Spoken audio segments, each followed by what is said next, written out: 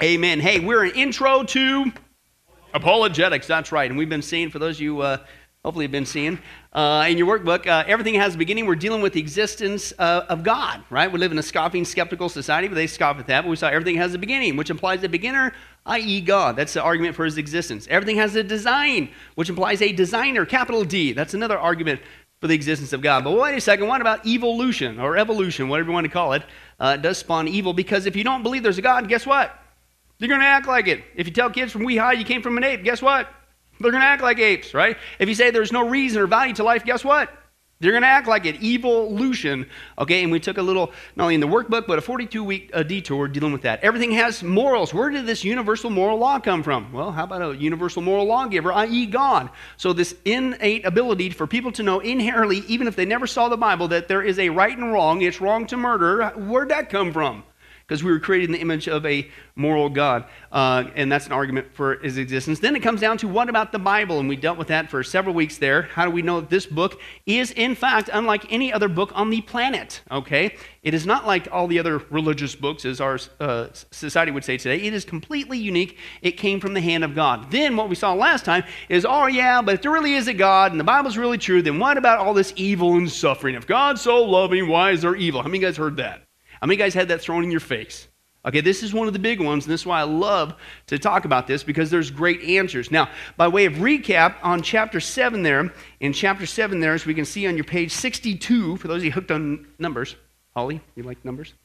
Okay, page 62, and we already saw last time, if you were here, that's not a question that you need and I need to run from, right? Somebody asked that, it doesn't, no, you asked me the incredible question. No, it's a common question. Frankly, it's a great question. Did anybody else wonder that besides me before you got saved? Yeah, why is all this? If they're really, right? It's a great question. And that's what we saw. Even in the Bible, people in the Bible asked the question. Habakkuk, David, Jonah, Jeremiah, Job talked about it, right? Okay, now the problem is, we don't do the homework and find out what's the answer, right? And we saw the answer was, number one, God isn't up there with his hands tied going, I wish I could do something about this. No, it says, number one, the reason why he is not intervening at this time to a complete extent is he's not willing that anybody should perish. He's not the author of this sin and evil, but he's given people the time, this time, to repent and get saved, okay? But when it specifically comes about evil, we saw last time that God has done something about it. Okay, we saw that, first of all, he is not the author of evil or suffering. Okay, that's Satan is. Okay, number two, God has judged it. He put a limit on it. He made a way out of it. Anybody glad about that? Okay, and he has appointed a day when it is going to cease. It's not going to happen forever and ever and ever. Now, that's the Christian response. So when people ask us that question, that's not just a response. How many guys would say that's a good response? It's of course it's good because it's biblical, but it's a really satisfying, philosophically, emotionally answer, right? Now, as we saw last time, flip it around. When somebody comes to you, Christian, and asks you, well, what about evil and suffering? What about God? You can answer that, and okay, that's great. But don't forget to keep the conversation going. Oh, by the way, what's your answer? As we saw, that's really where it's like amazing. Because we saw, okay, evil and suffering. If you look at the religions of Hinduism, Taoism, Buddhism, Christian Science, Unitarians, and others, they say the evil doesn't even exist. It's not real. It's an illusion. So as the example was, excuse me, so you're going to tell a person who was raped, oh, I'm sorry, that was just an illusion. And I'm the one with the problem as a Christian? I can give you an answer, but what's your what? And that's really what they believe. Then we saw that that's a popular one amongst atheists. Well, if there is a God, that's the reason why I don't believe in God, because there's evil and suffering, blah, blah, blah. Actually, when we began to logically think that through, if you recall, we saw that it actually proves the existence of God. That question proves the existence of God. Why? Because they're saying that there is a good and an evil. Well, wait a second. How can you say that there's a good and evil unless there's some sort of basis for good? There's a moral law. Well, wait a second, if there's a moral law on the basis that you can base good and evil, then where did that come from unless, back to this argument, a universal moral lawgiver? So even the fact that you ask the question that makes a distinction between something good versus evil proves the existence of God. So it does the exact opposite of what they say, because isn't that how it usually comes across to you and I? Christian, there's no God because there's evil. Let's think that through. You just proved the existence of God. But flip it around. Okay, all right, fine, Mr. Atheist, Mr. Evolutionist, whatever you want to call yourself. What is your answer for the existence of evil and suffering? And as Dawkins, I got to quote it again, he says, the universe we observe, Richard Dawkins, one of the leading evolutionists on the planet, atheist, says the universe we observe has precisely the properties we would expect if there is, quote, at the bottom, no design, no purpose, no evil, and no other good. Nothing but blind, pitiless indifference. DNA neither knows nor cares. DNA just is, and we dance to his music. So go back to this scenario when somebody, their family's murdered. Oh, hey, I'm sorry. We're just dancing to our DNA. That's all that's about. For the answer of why that evil, suffering. What, excuse me? I'm the one that's got a problem with this? I'm telling you, folks, this is like one of those questions when people come up to you, you mean to tell me that God's going to send somebody to hell? You know, what about the guy on the desert island who never heard the name of Jesus? They didn't have a copy of the Bible, such blah, blah. And usually what happens? No, that's a great question. Because you can flip it around, right? As we saw before in the book of Romans, chapter 1 and 2, okay, God gives us the answer. Nobody's going to stand before God and says, I didn't have enough evidence. First of all, the misnomer in that question is the innocent native, the innocent guy on the mountain, the innocent guy. There is no one innocent. Romans chapter 3 says, we saw it on Sunday, there is no one righteous, no, not one. So you can stop right there. Everybody's sinned, right? Nobody's innocent. But let's play the game. And he said that's the light of creation. You're going to stand accountable to God. You should see the argument of design in everything that God has made. You can't sit there and say, I didn't have enough proof. You have no right to send me to hell. I didn't even know that God existed. I didn't have a copy of the Bible. Excuse me? Did you see the design? Design implies a designer.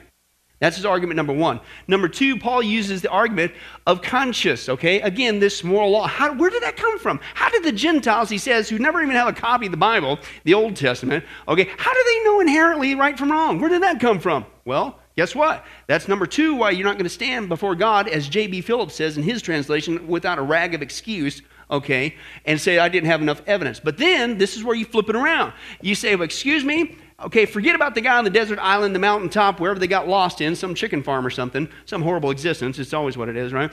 And it says, forget that. I just told you about the claims of Christ. That's your third C there.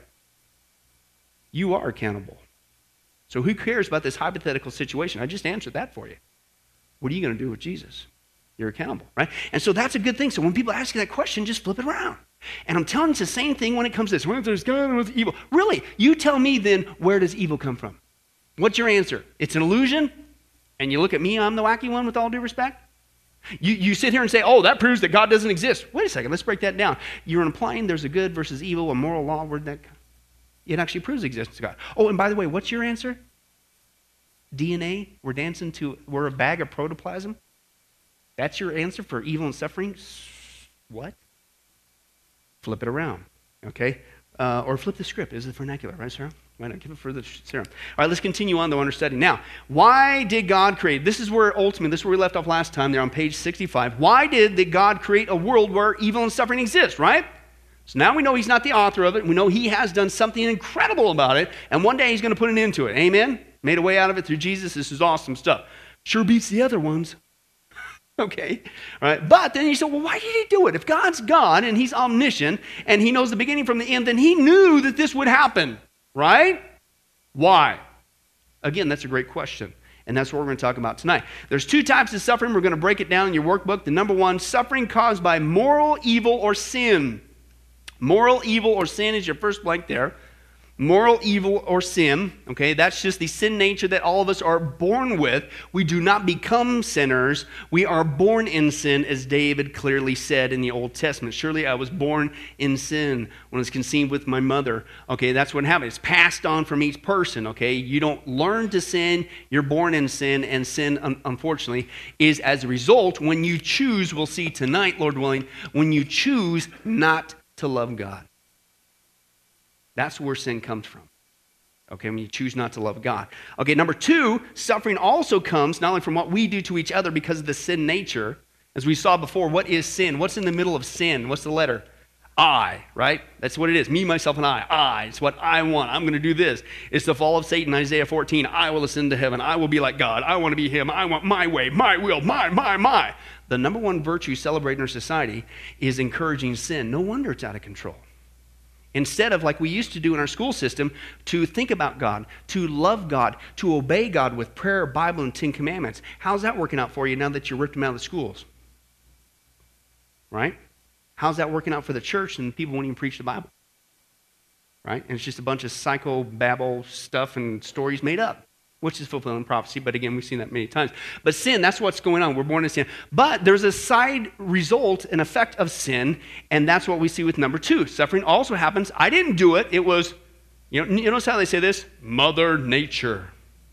You just can't say it, can you? You just can't say God. You can't say that maybe this was a judgment of God, can you? Oh, except you'll notice on the insurance forms, right? If a tornado whoops through your town, who do they blame it on? Acts of God. Yeah, that's the only time, right? Isn't that funny?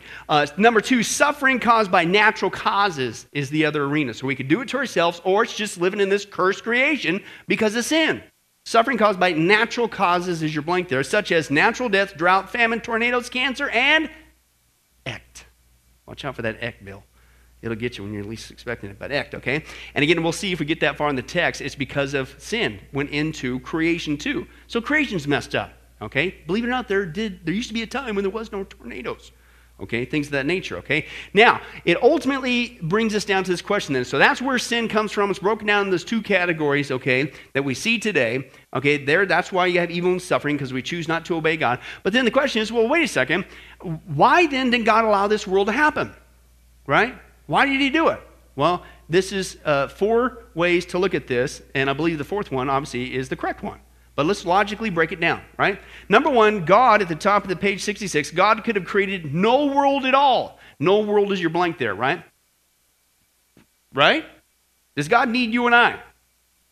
No. I mean, actually, say, well, okay, maybe he really doesn't need us, but he sort of needs us because he got lonely. Well, first of all, lonely would be a deficiency. God's immutable, right? He doesn't have a deficiency. Plus, Ravi Zacharias brought the point. He says, excuse me, but there's God the Father, the Son, and the Holy Spirit. So if you want to look at an interplay of relationship with God doesn't need us, okay? Which is mind-blowing, isn't it not? I mean, think about it. When Adam and Eve, okay, sinned, what could God have done and been completely just? Bang! Nuke the planet, start all over. But he didn't. When you and I, the very first sin, okay, ever occurred, what could God have done and been totally just? Bang! Got us right there on the spot. Anybody glad that didn't happen? Anybody glad that didn't happen today? Let alone when you were 3 or whatever the first time it happened, okay? Yeah, okay. So he doesn't need us, okay? The very fact that he doesn't need us, okay, and yet he puts up with this, and as we saw, number 1, it's if you're not saved, it's because he's giving you time to repent.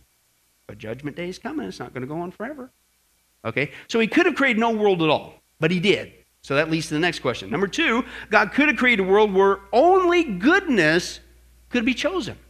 And once in a while, if you explore the conversation with people trying to say that God doesn't exist because there's evil and suffering, and why would he allow this world? Then they say, well, if he was so loving, then why did he allow it? Why didn't he just make only good things and people? And well, okay, let's break it down, right? If this type of world of suffering caused by moral evil or sin, in this type of world, moral evil or sin would not exist.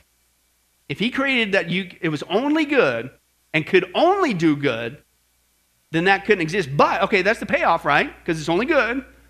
But here's the problem. Along with that, there would be no free choice. Is your blank there? No free choice. So yeah, everything's good, but you got no choice, right? Because you can only do good.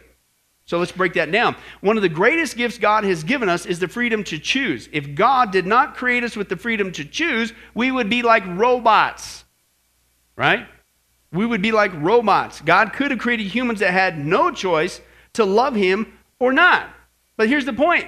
Is this real love? Would this have made real love possible? No, right? It's impossible. I've used the analogy many times before. As parents, you know this, right? Yeah, children, okay, last time I checked, unfortunately, you don't pick them up at Walmart. You don't find them under the cabbage leaf. And I'm sorry, storks do not bring you in. Sorry for those of you who still thought that. To ruin your day. We'll talk about it later. But no, right? You come from mom and dad, right? So as their parent, you came as a child, you came from your mom and dad, right? So you would think with that, you kind of, you should love them, right? You should obey them. You should appreciate them, right? You should reciprocate this love. But guess what? If you sat there and says, listen, I'm your father. I'm responsible for your existence. I provide for you. Right? You live in this house and you use that soap and you eat the Fruity Pebbles and all that other stuff and all that stuff. You need to love me. There's a certain element of responsibility in that, and it's true. But when does it become a true loving relationship? When your child, even though they should, chooses of their own volition to say, you know what, I love you. And not just for those Fruity Pebbles. That's a great line. No, it's what? That's how it happens when you reciprocate that love, right? So if God only would create a world of robots that could only choose good, then where does that choice ever come in? And is that really love? No. So you have to have the ability, unfortunately, to choose not good. If choosing good volitionally can create that loving environment. For example, he says, if a man who programmed his computer to say, I love you every few minutes, would that be love, true love, right? No, it's just a machine. It's just a robot. It's just an automated response. There's no sense of feeling there. If you look at the movies out today, there's actually a lot of movies that are encouraging that kind of stuff, and that's a whole other artificial intelligence issue going on, and love is all warped and stuff. But that's not real love, right? It's just an automated response, right? There's no heart in that, and that's what he's saying. So let's break it down. God does not force us to love him. He gives us a what? A choice. Free choice, however, leaves the possibility, if it truly is a free choice and not a forced choice, it means you can not only choose right, you can unfortunately choose wrong. And that's what Adam and Eve did. Right? That's what they did. But if we choose to love God, guess what we will do? Jesus reiterates this. We obey God. Right? Jesus said, if you love me, you will keep my commandments. Right? And name one commandment that's bad for us. Right? So we love him. We're thankful for what he's done. And say, yeah, anything else I could do? What would you like for me to do? Right? And since all his commands are good, when we do his commands, we experience that good result. Right? But, and here's the point, if everyone obeyed God because they loved God of their own free choice, then guess what never would happen? Evil. Let's go to step 3. Then if people choose not to obey God, guess what's going to result? Evil. Did you realize that? Every single sin we commit, every time we say, this is what I want. This is what I think is what's right. This is what I. The number one celebrated virtue in our society. Every sin at the heart of it, we are at the same time saying no to God. Right? Think about it. Isn't that wild? And yet our society pours gas on that. No wonder things are getting out of control. Right? But the hardest sin is saying no to God. But if you loved him, you would obey him. If you obey him, you experience that good. But people don't love God, so they don't obey God. When they don't obey God, it creates evil. This is where it says their suffering caused by evil comes from. Okay, it comes from disobedient people, not from God. Right? God's not responsible for it. But he allows it because in order for this to have a true loving relationship, you got to have that choice. Right? And this is why, you hear me harping on it a lot. It's like, listen, I'm not against voting or being responsible, at least while we still currently have the freedom. But if you're going to get active and do all that kind of stuff, would you please at least give the same amount of activity to sharing the gospel? Because did you realize that no amount of laws can change a man's heart? Right? Okay? You could sit here and put this in front of a non-Christian and make them read the Bible, but if they are not born again, they're not going to love Jesus. They're not going to obey him. Sorry, not going to work. Okay? So, but if they become born again and God writes their law on their heart and they love him and want to obey him, guess what? You just changed the heart. We just saw the video with Jeffrey Dahmer. Society would write him off. But the power of the cross of Christ can transform anyone no matter what they've done.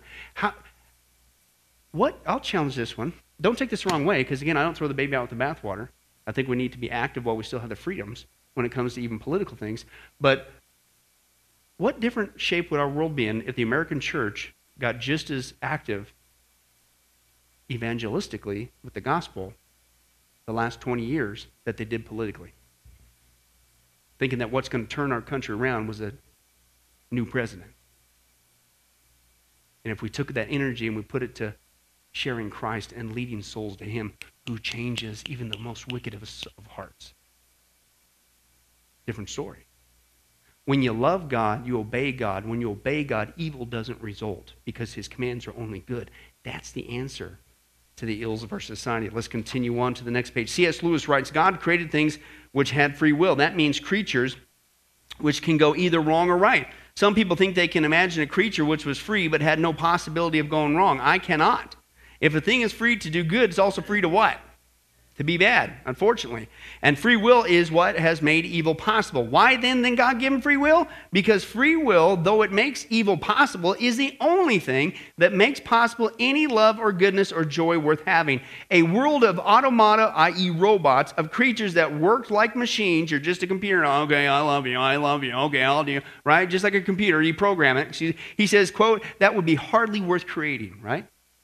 So number one, why did God allow all this to take place? Well, first of all, he didn't have to. He could have not created a world of all. So, okay, he created, but why did he do it?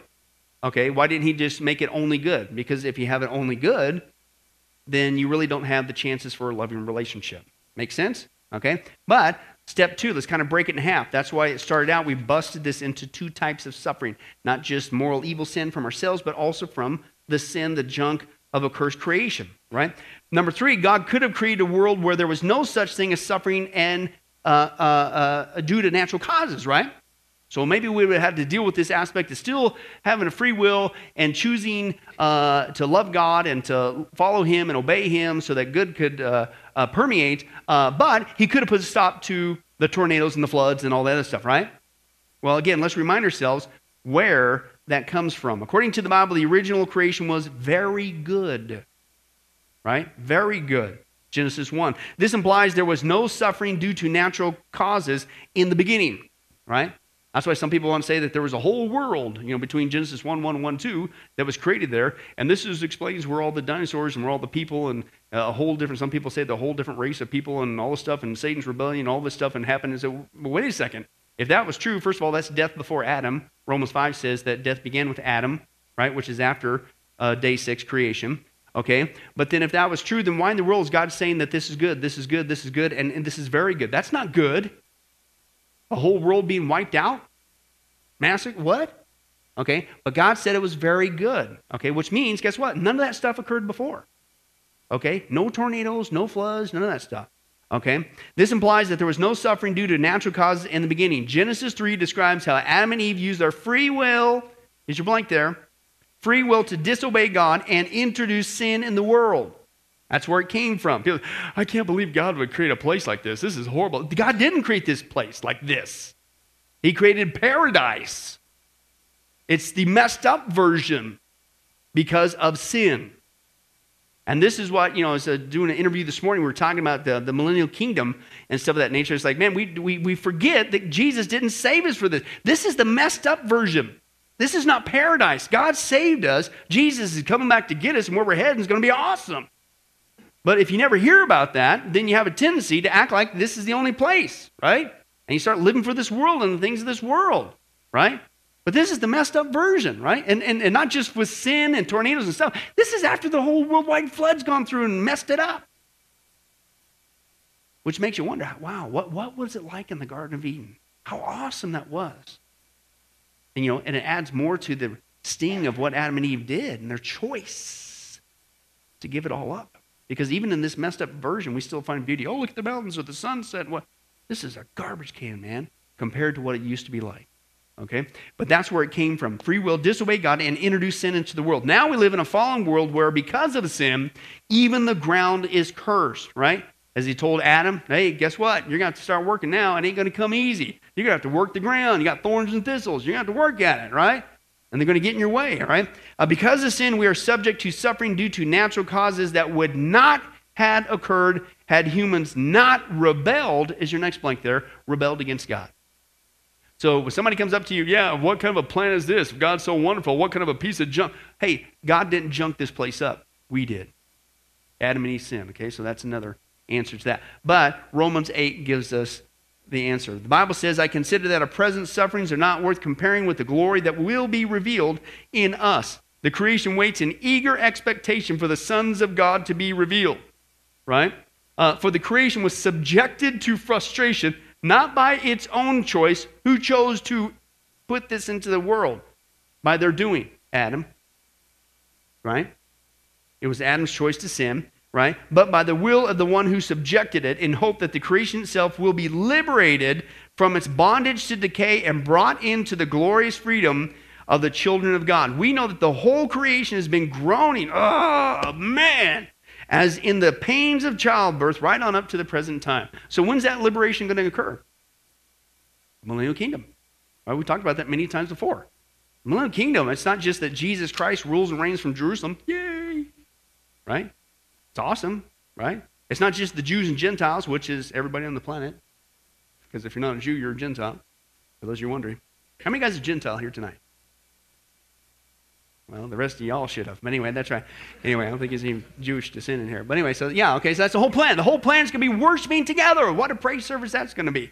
But it talks about how the planet is going to get back to Garden of Eden-like conditions. It's going to be awesome. Romans 8 says it's subjected to sin. It's messed up. There's tornadoes and floods and all these kind of things, and volcanoes and blah, this stuff, right? Guess what? In the millennium, it all gets fixed right.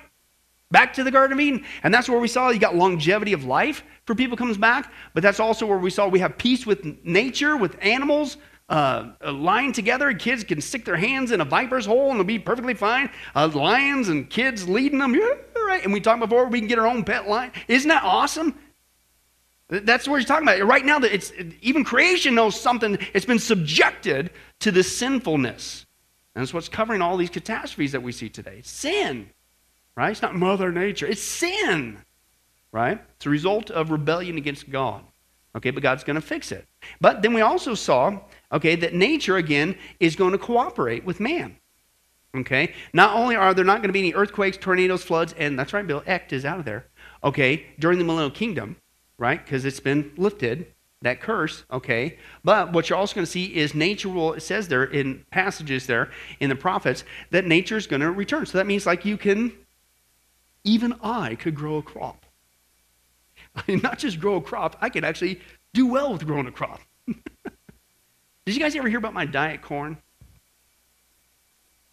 You're looking at the only man, let alone pastor, who can grow diet corn. Did you know that? Okay, I'll tell you real quick. I grew in the Midwest, right? We always had crops going on. Mom and Dad are always plowing up something, you know. We always had a big giant garden too. And so I was pastoring in Northern California in the back. I had lived in a parsonage, Brandy and I, and it was, you know, she came by once in a while. No, but we lived there, and they had the backyard. And says, "Hey, can I borrow a rototiller and I want to do some planting, right? I just miss not being able to have any crops, right?" And so I did some other stuff, and you have to do corn, right? Growing up in Kansas, so I did some corn, right? And of course, they laughed at me because apparently what I didn't realize is the parsonage, you know, didn't always used to be the parsonage. Where the backyard used to be an old tool shed where they worked on cars and they dumped all the oil and stuff. Well, I'm trying to grow crops there, but anyway, so I'm persistent, right? I'm a guy, and persistent, ignorant, which one would you call it? I don't know. But anyway, so I'm there and I grow corn, and man, that stuff, it's taking off, right? Corn, who can't grow corn, right? So I got these big old plants right there, and I go out there and it's getting really close, and they're starting to tassel, right? At the top, they're getting ready to germinate the kernels, stuff in there. And so I'm like, man, I knew it. And they're like, ha, you said I couldn't grow corn, right? In this oil dump, and right? And so I go out there, and I had 3 rows of them, right? About 10 rows or 10 feet long a piece, and the first 2 stalks were totally black. I went out there, I'm going, whoa, what was that? Like some mold attacked it? I kid you not, I get up there and it's ants, all covered in ants. What? And so I traced the trail somewhere from back in the back shed. Here's a big old trail, and there's so I go up to the guy who's a farmer and who grew corn. I says, what do I do? He says, you need to go up to the hardware store and you need to get this stuff called 7, right? It's this dust stuff, and he says, put it in the little thing, you dust it. All over his head, it'll kill it right away. So I got there, I get the whole thing, I put this whole big old giant thing in there. I got a little gung-ho, right? And it looked like a snowstorm. And so I went, he said, so how'd it go? I says, man, I covered it. He said, what? Hey, you can't put too much on it, you're going to burn it. So I went back home. And I go, man, what am I going to do, right? Because I got to leave it on to kill the ants, right? And so I go, I got it. And so I took the little hose with the little spray mister, and I did the little spray mist. I went ever so lightly, just a light mist. Let it trickle all that stuff. Well, unbeknownst to me, guess what also was trickling off as I was washing that stuff off? All the pollen from the tassel. Well, I didn't know that until it came time to harvest, right? They grew up nice and big and plump, and I'm sitting there, I'm getting ready. I'm going to go out, get the first ear of corn, right? So I pull that baby off, and I pull the husk back, and it was like it had 1 tooth.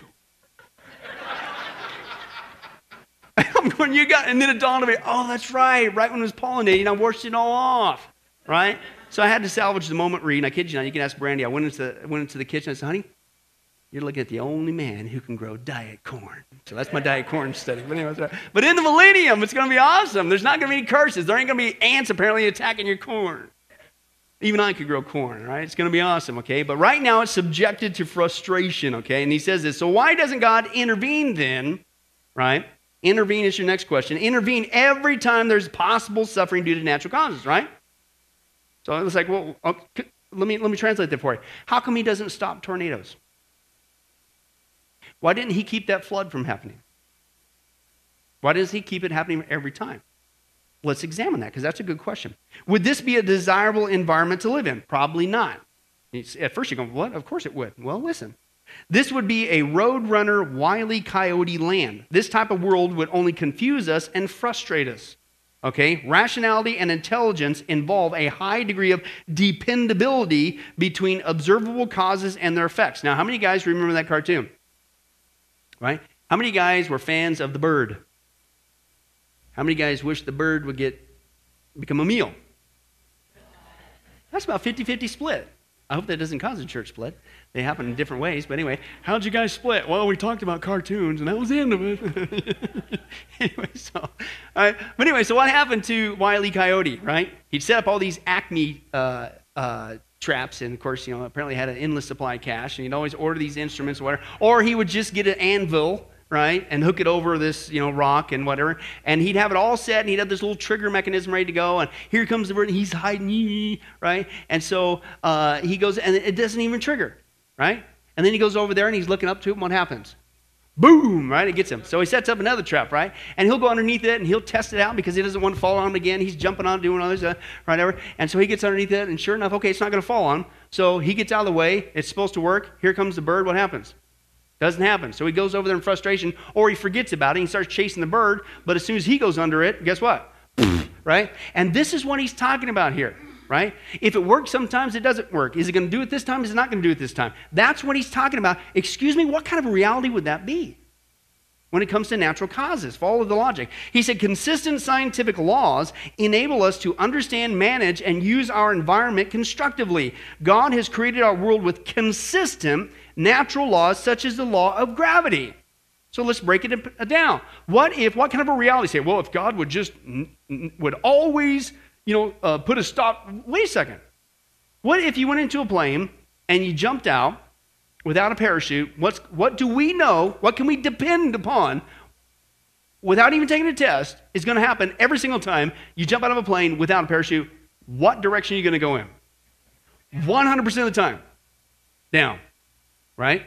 Okay, but what if it was a reality where maybe it's going to happen like a Wile E. Coyote, maybe it's not, right? And so you jumped out one time, maybe, granted, it was an accident, but for some reason, this time, arbitrarily, you flew it up, and it was a very pleasant ride, and you flew over, and you were over Tom and Holly's house, hi guys, and you finally made it over here to Bible study tonight. It was awesome. You gave a praise report, you told everybody how wonderful it was, so we encourage other people that, hey, apparently you jump out of an airplane, you float down, because it happened that one time. Well, then Bill tries, and what happens to Bill?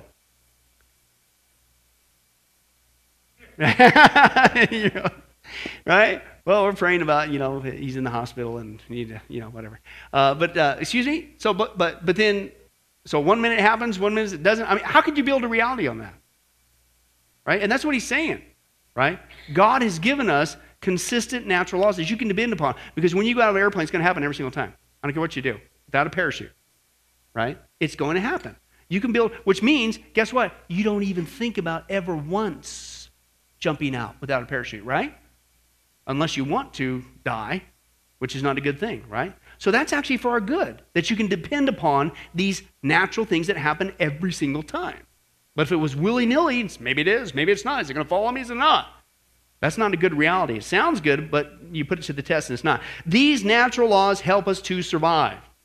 In a world where there is no consistent laws of nature, we would never grow in our understanding of it. However, we would never be able to use these laws for our good or pleasure. However, sometimes these natural laws can bring about suffering and pain. But, again, that's a side effect of being able to have these dependable results with that as well. And again, as we saw before, not all pain is bad. Did you know that?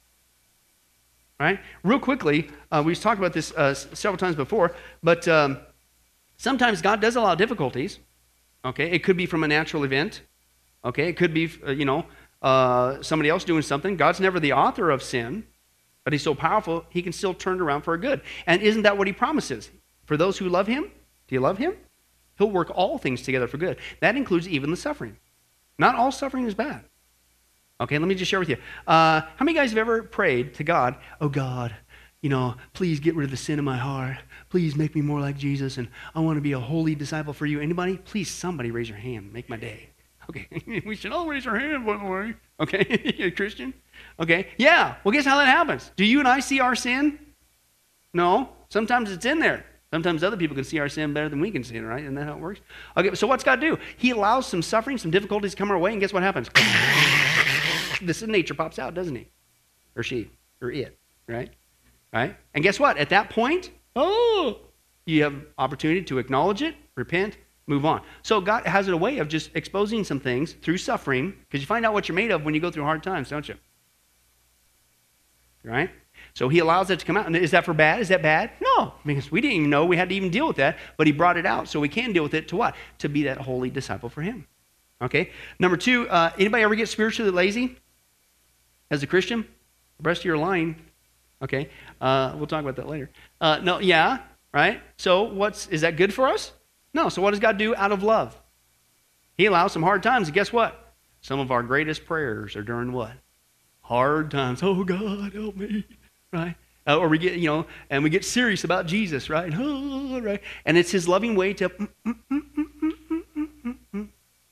on, don't do that. You think it's bad now? You ain't seen nothing yet. If I were to let you do or hit the road you're going, it's going to get way worse. But I love you enough to orchestrate some things to get you stop being spiritually lazy and get back to seeking me.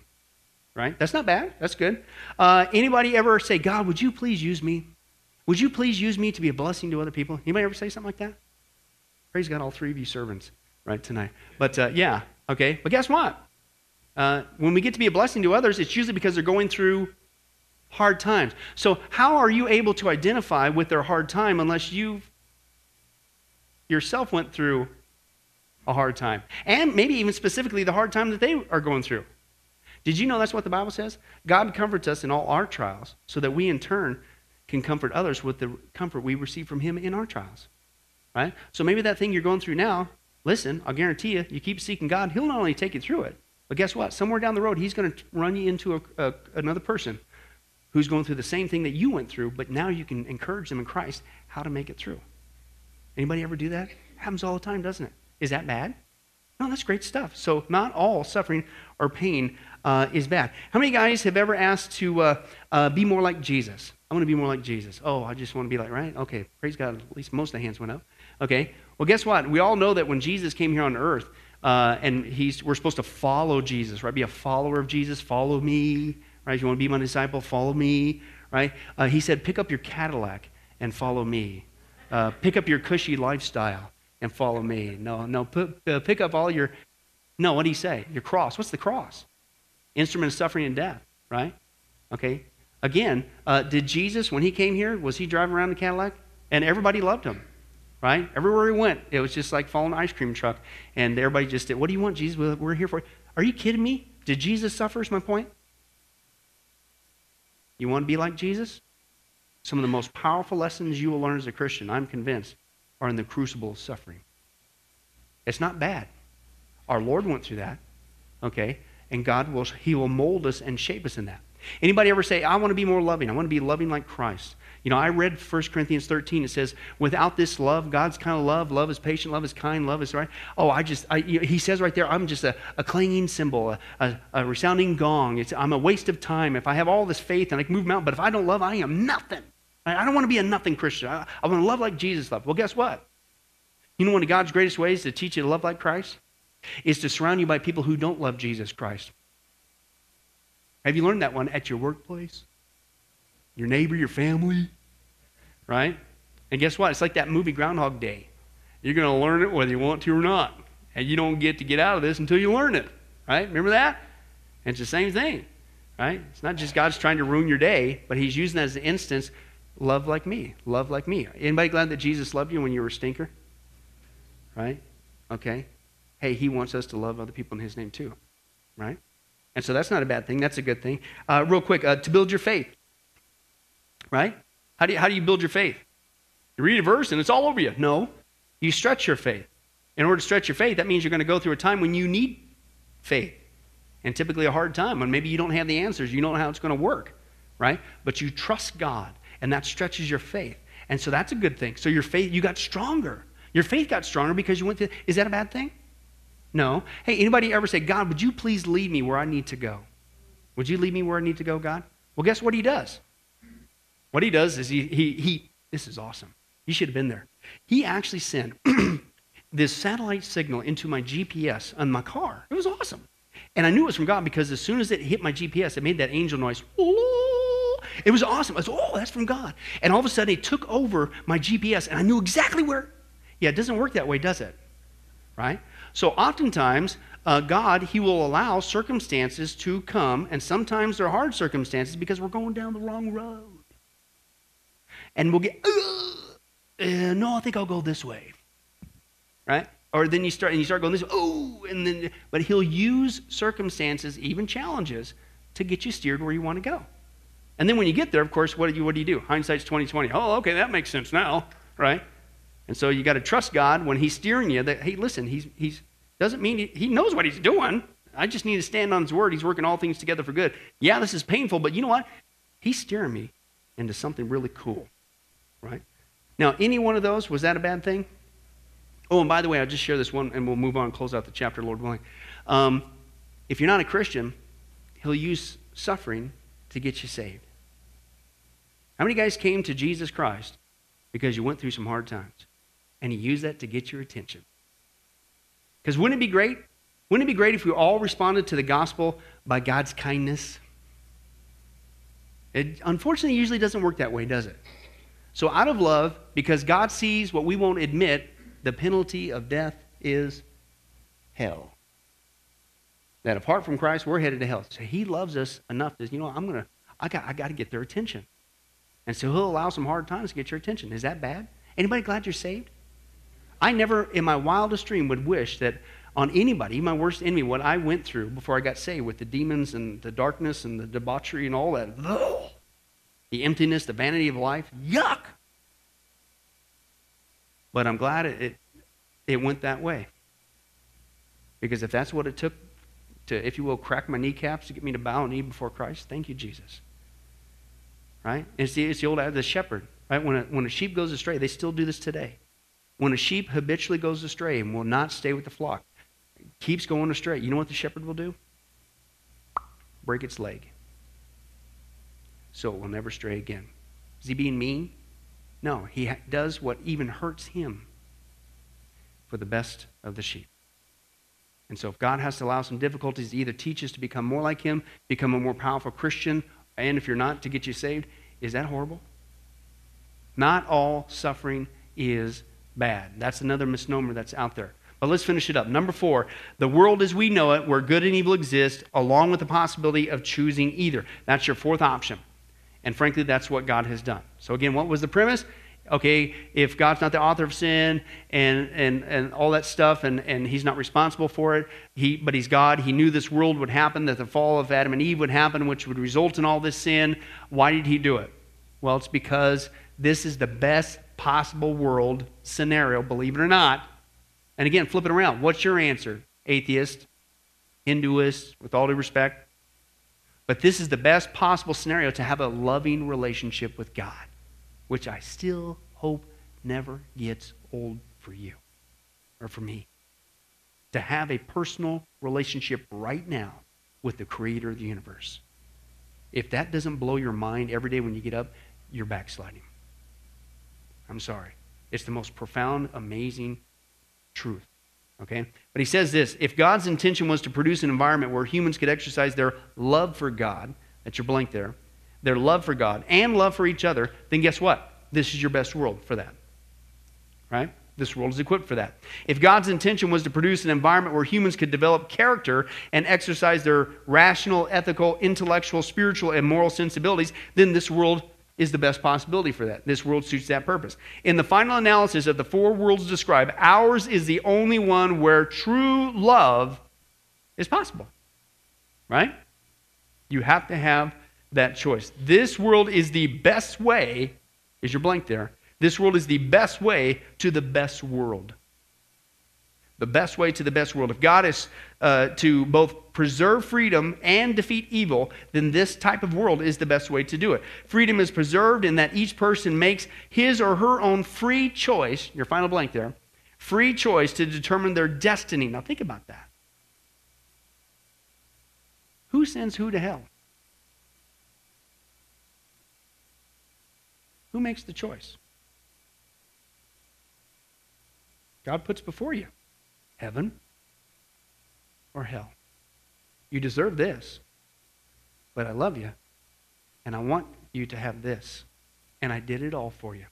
For God so loved the world, He gave His Son. But God still honors free will today, doesn't He?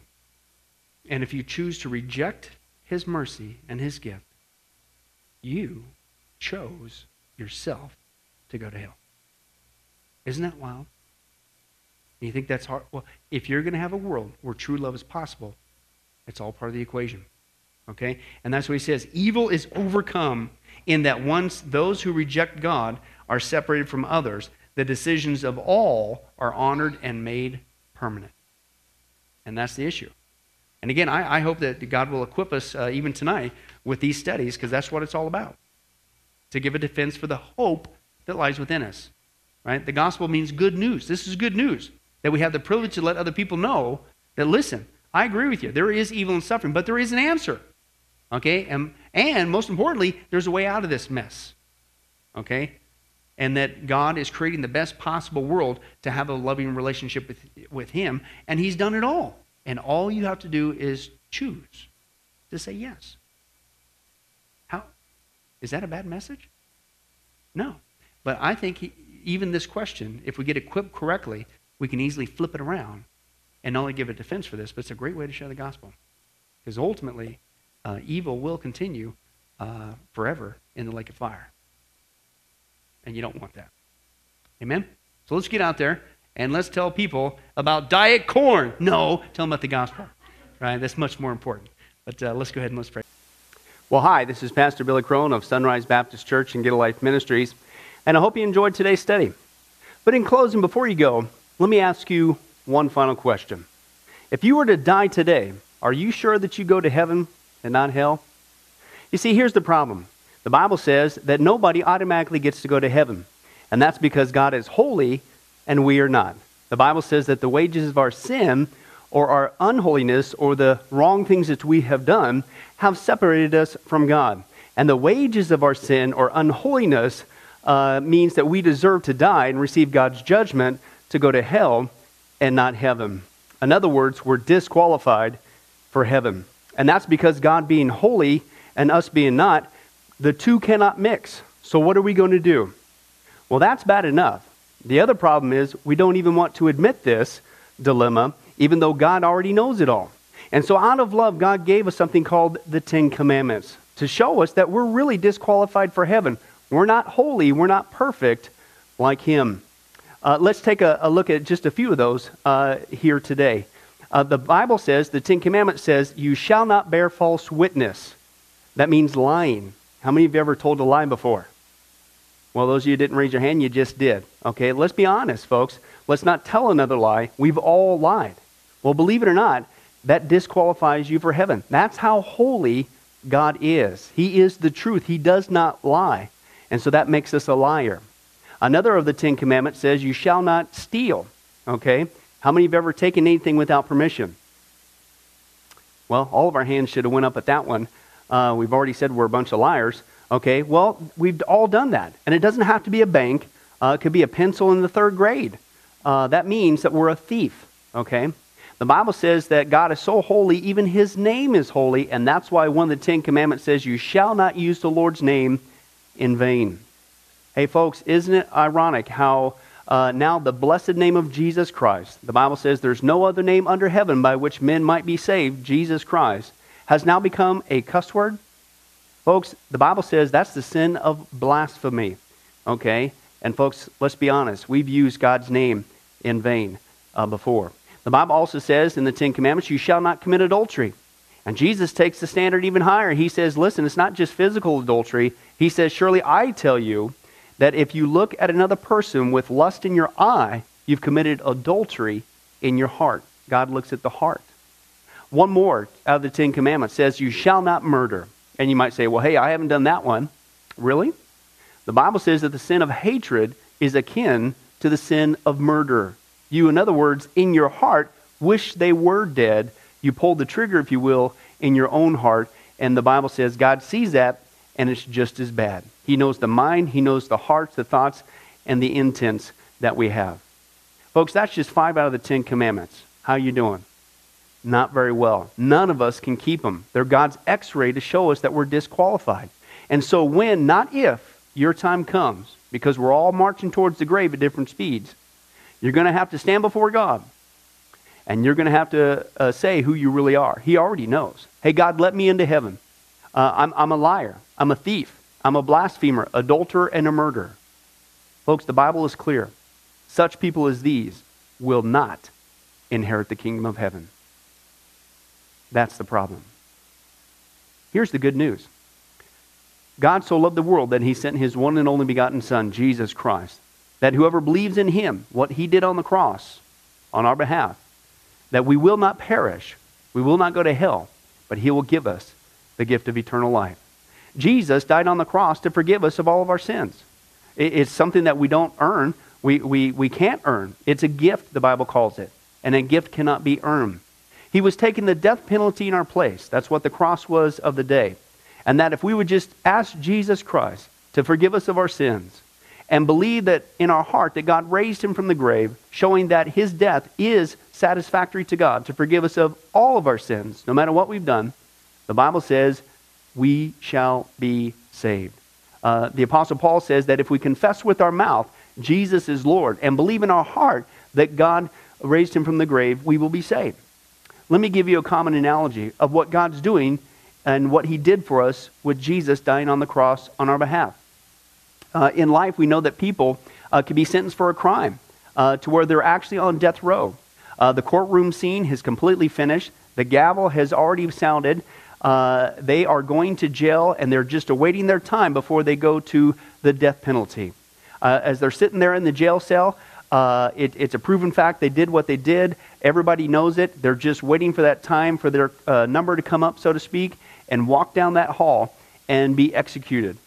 There's nothing they could do to reverse their crime. No amount of good works in that jail cell can reverse what they've done. It's too late. It's over. But believe it or not, there's one way that people even today can get off of death row. And that's if the one in authority, the governor, if he were to, out of mercy and kindness, nothing that the person did, because they don't earn it and they don't deserve it, and they can't earn it, if he would grant them what's called a pardon, out of the kindness of his heart, he has the authority to grant them a pardon and absolve them completely of their crimes against the state. And did you know that there's actually been people that this has happened to, that the governor, out of mercy, has granted them a pardon as a gift, and they've gone down to the jail cell and handed that person, extended it through the bars, here, I'm granting you a pardon. If you would just receive it, you can go free right now. And did you know that there's actually been people who've said, no, I don't want your pardon. And so what happened is of their own doing, even though they had a way out, they still had to go to the death penalty. Folks, can I tell you something? That's what God did for us with Jesus dying on the cross. He sent His Son to take the death penalty in our place. God, has the authority to grant us through Jesus a complete pardon. And every day that you're still alive, God is extending to you spiritually this pardon. But a pardon does you no good unless you reach out and receive it by faith. Won't you do that today? Won't you call upon the name of Jesus Christ? Ask Him to forgive you of all of your sins, to trust in His work on the cross to pardon us from all of our crimes, our sins against God. God loves you. He wants a relationship with you. But there's only one way to heaven, It's Jesus. There's only one way to get off a death row. It's through the cross of Jesus Christ. Won't you do that right now? Well, this has been Pastor Billy Crone of Sunrise Baptist Church and Get a Life Ministries. And if there's anything that we can do for you, please don't hesitate to contact us. Our number, our information will come up here on the screen shortly. And if there's anything we could do for you, please don't hesitate to let us know. Thank you for joining us. And remember, I hope to see you in heaven. God bless.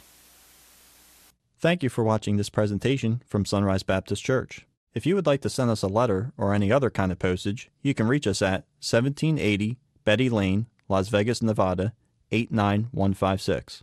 For more information, you can give us a call at 702-452-8599 or email us at bcrone@getalifemedia.com, or you can visit our website at www.getalifemedia.com. Billy Crone and this ministry can also be found on Facebook and Twitter. Join us for services at www.sunriselv.com.